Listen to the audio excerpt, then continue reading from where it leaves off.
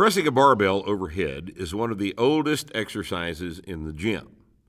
It might well have been the first exercise invented after the first barbell was discovered, since it is performed while standing with the bar in the hands, after the bar is cleaned from the ground to the shoulders or taken from the rack at shoulder height. The entire body is involved in the exercise. From the floor to the hands, the job of pressing the bar overhead is shared by all the muscles in the body. But for some bizarre reason, the press has acquired the entirely undeserved reputation as a dangerous exercise for the shoulders. Due to a poor understanding of the mechanics of the movement, doctors and especially physical therapists commonly advise against performing this perfectly natural and perfectly safe exercise. The alleged problem is an injury known as shoulder impingement, and nothing could be further from the truth. The correctly performed press, of course, incorrectly performed exercises don't count. The correctly performed press is not only perfectly safe for the shoulders, but more importantly, the press is the best exercise for keeping shoulders strong and injury-free. Here's why. Impingement means the entrapment or pinching of the soft tissue between the bones in the area of a joint. Shoulder impingement occurs when the rotator cuff tendons get squeezed between the bones that comprise the shoulder joint, the head of the humerus, the distal end of the collarbone, and the distal end of the scapula. The AC joint, the acromioclavicular joint, formed by the bony knobs at the end of the shoulder blade, the acromion process and the coracoid process, and the end of the collarbone, which is called the clavicle, of course. The AC joint lies on top of the joint itself, which is formed by the head of the humerus and the shallow cup of the glenoid on the scapula. The shoulder joint is called the glenohumeral joint. The entrapment occurs when the tendons get pinched between the head of the humerus and the AC joint. Let's investigate this impingement scenario for ourselves. I want you to stand up straight and raise your arms to a position parallel to the floor, like the letter T, out to the sides, with your palms facing the floor. Now, bend your elbows 90 degrees. This will have them pointing forward with the palms facing the floor. And then, from this position, raise them just a little more to a position where the elbows are just a little bit above the shoulders. You'll feel some pressure and discomfort in your shoulders when you do this. And this is called impingement. This is what impingement feels like. Your cuff tendons, the rotator cuff tendons, are being squeezed between the acromioclavicular joint and the head of the humerus. Now, in the same position, rotate your hands up so that your palms face forward instead of at the floor, still at 90 degrees, like you're surrendering. And then raise your hands all the way up over your head.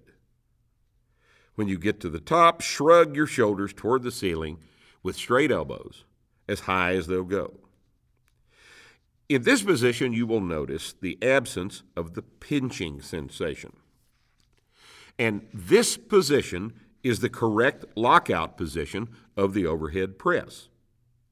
And during this motion, your shoulders did not feel the same impingement pressure they did in the previous position, did they?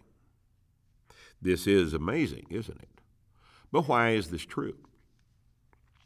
The shrugging of your shoulders at the top rotates the scapulas, your shoulder blades, up and in towards the middle of your back.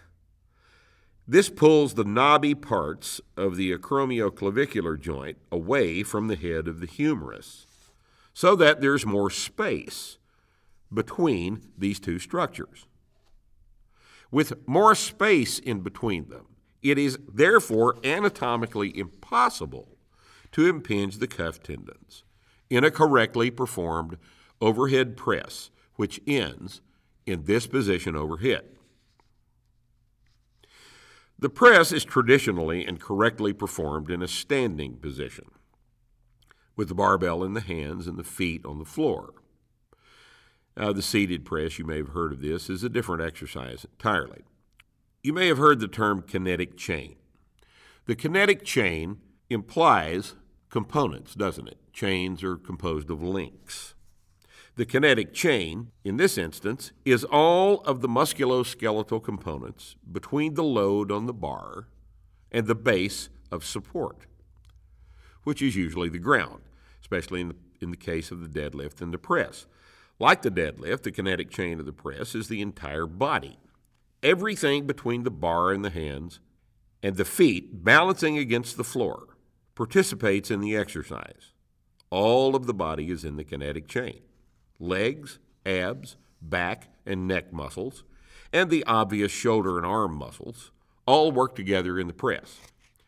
60 years ago, the press was the primary weight room exercise for the upper body. And it is a damned shame that the bench press has so thoroughly replaced it. Why, back in the day, shoulder injuries were rare enough that most lifters didn't actually know what the rotator cuff was. They'd never heard the term because the thing never got injured. The press made the shoulders strong, the whole shoulder, front to back, and not just the front of the shoulder and the pecs, which we like to call the chesticles, like the bench press does.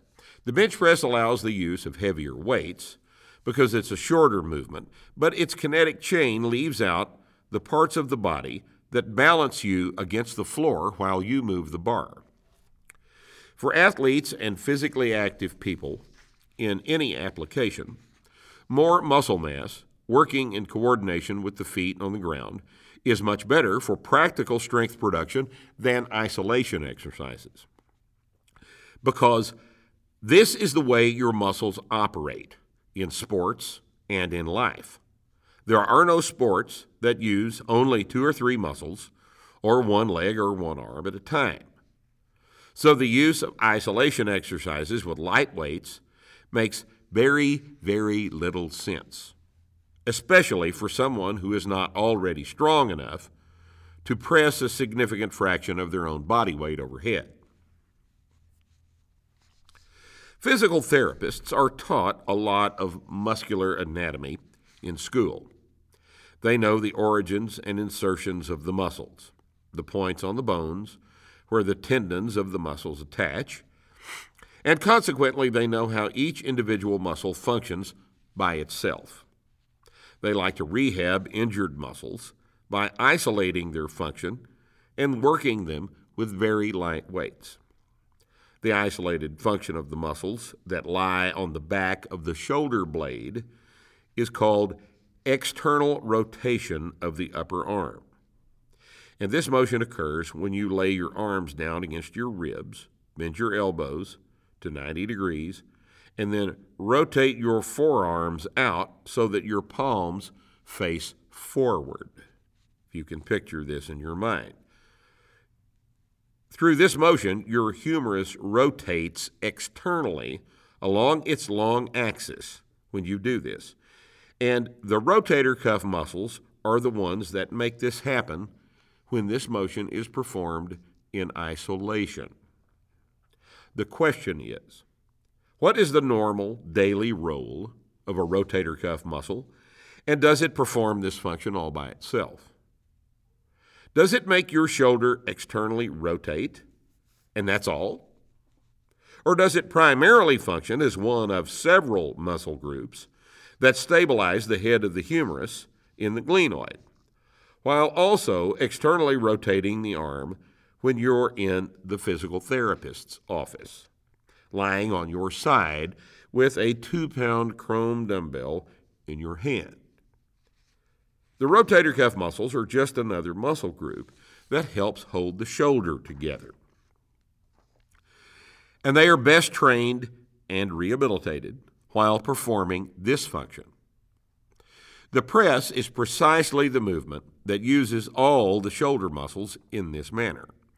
Since they are functioning simultaneously with the other muscles that press the bar overhead, they are both strengthened with and protected by the rest of the muscles that operate the shoulder girdle in this perfectly natural movement. This is their normal function, synergy, not isolation, and the best way to make them strong and healthy.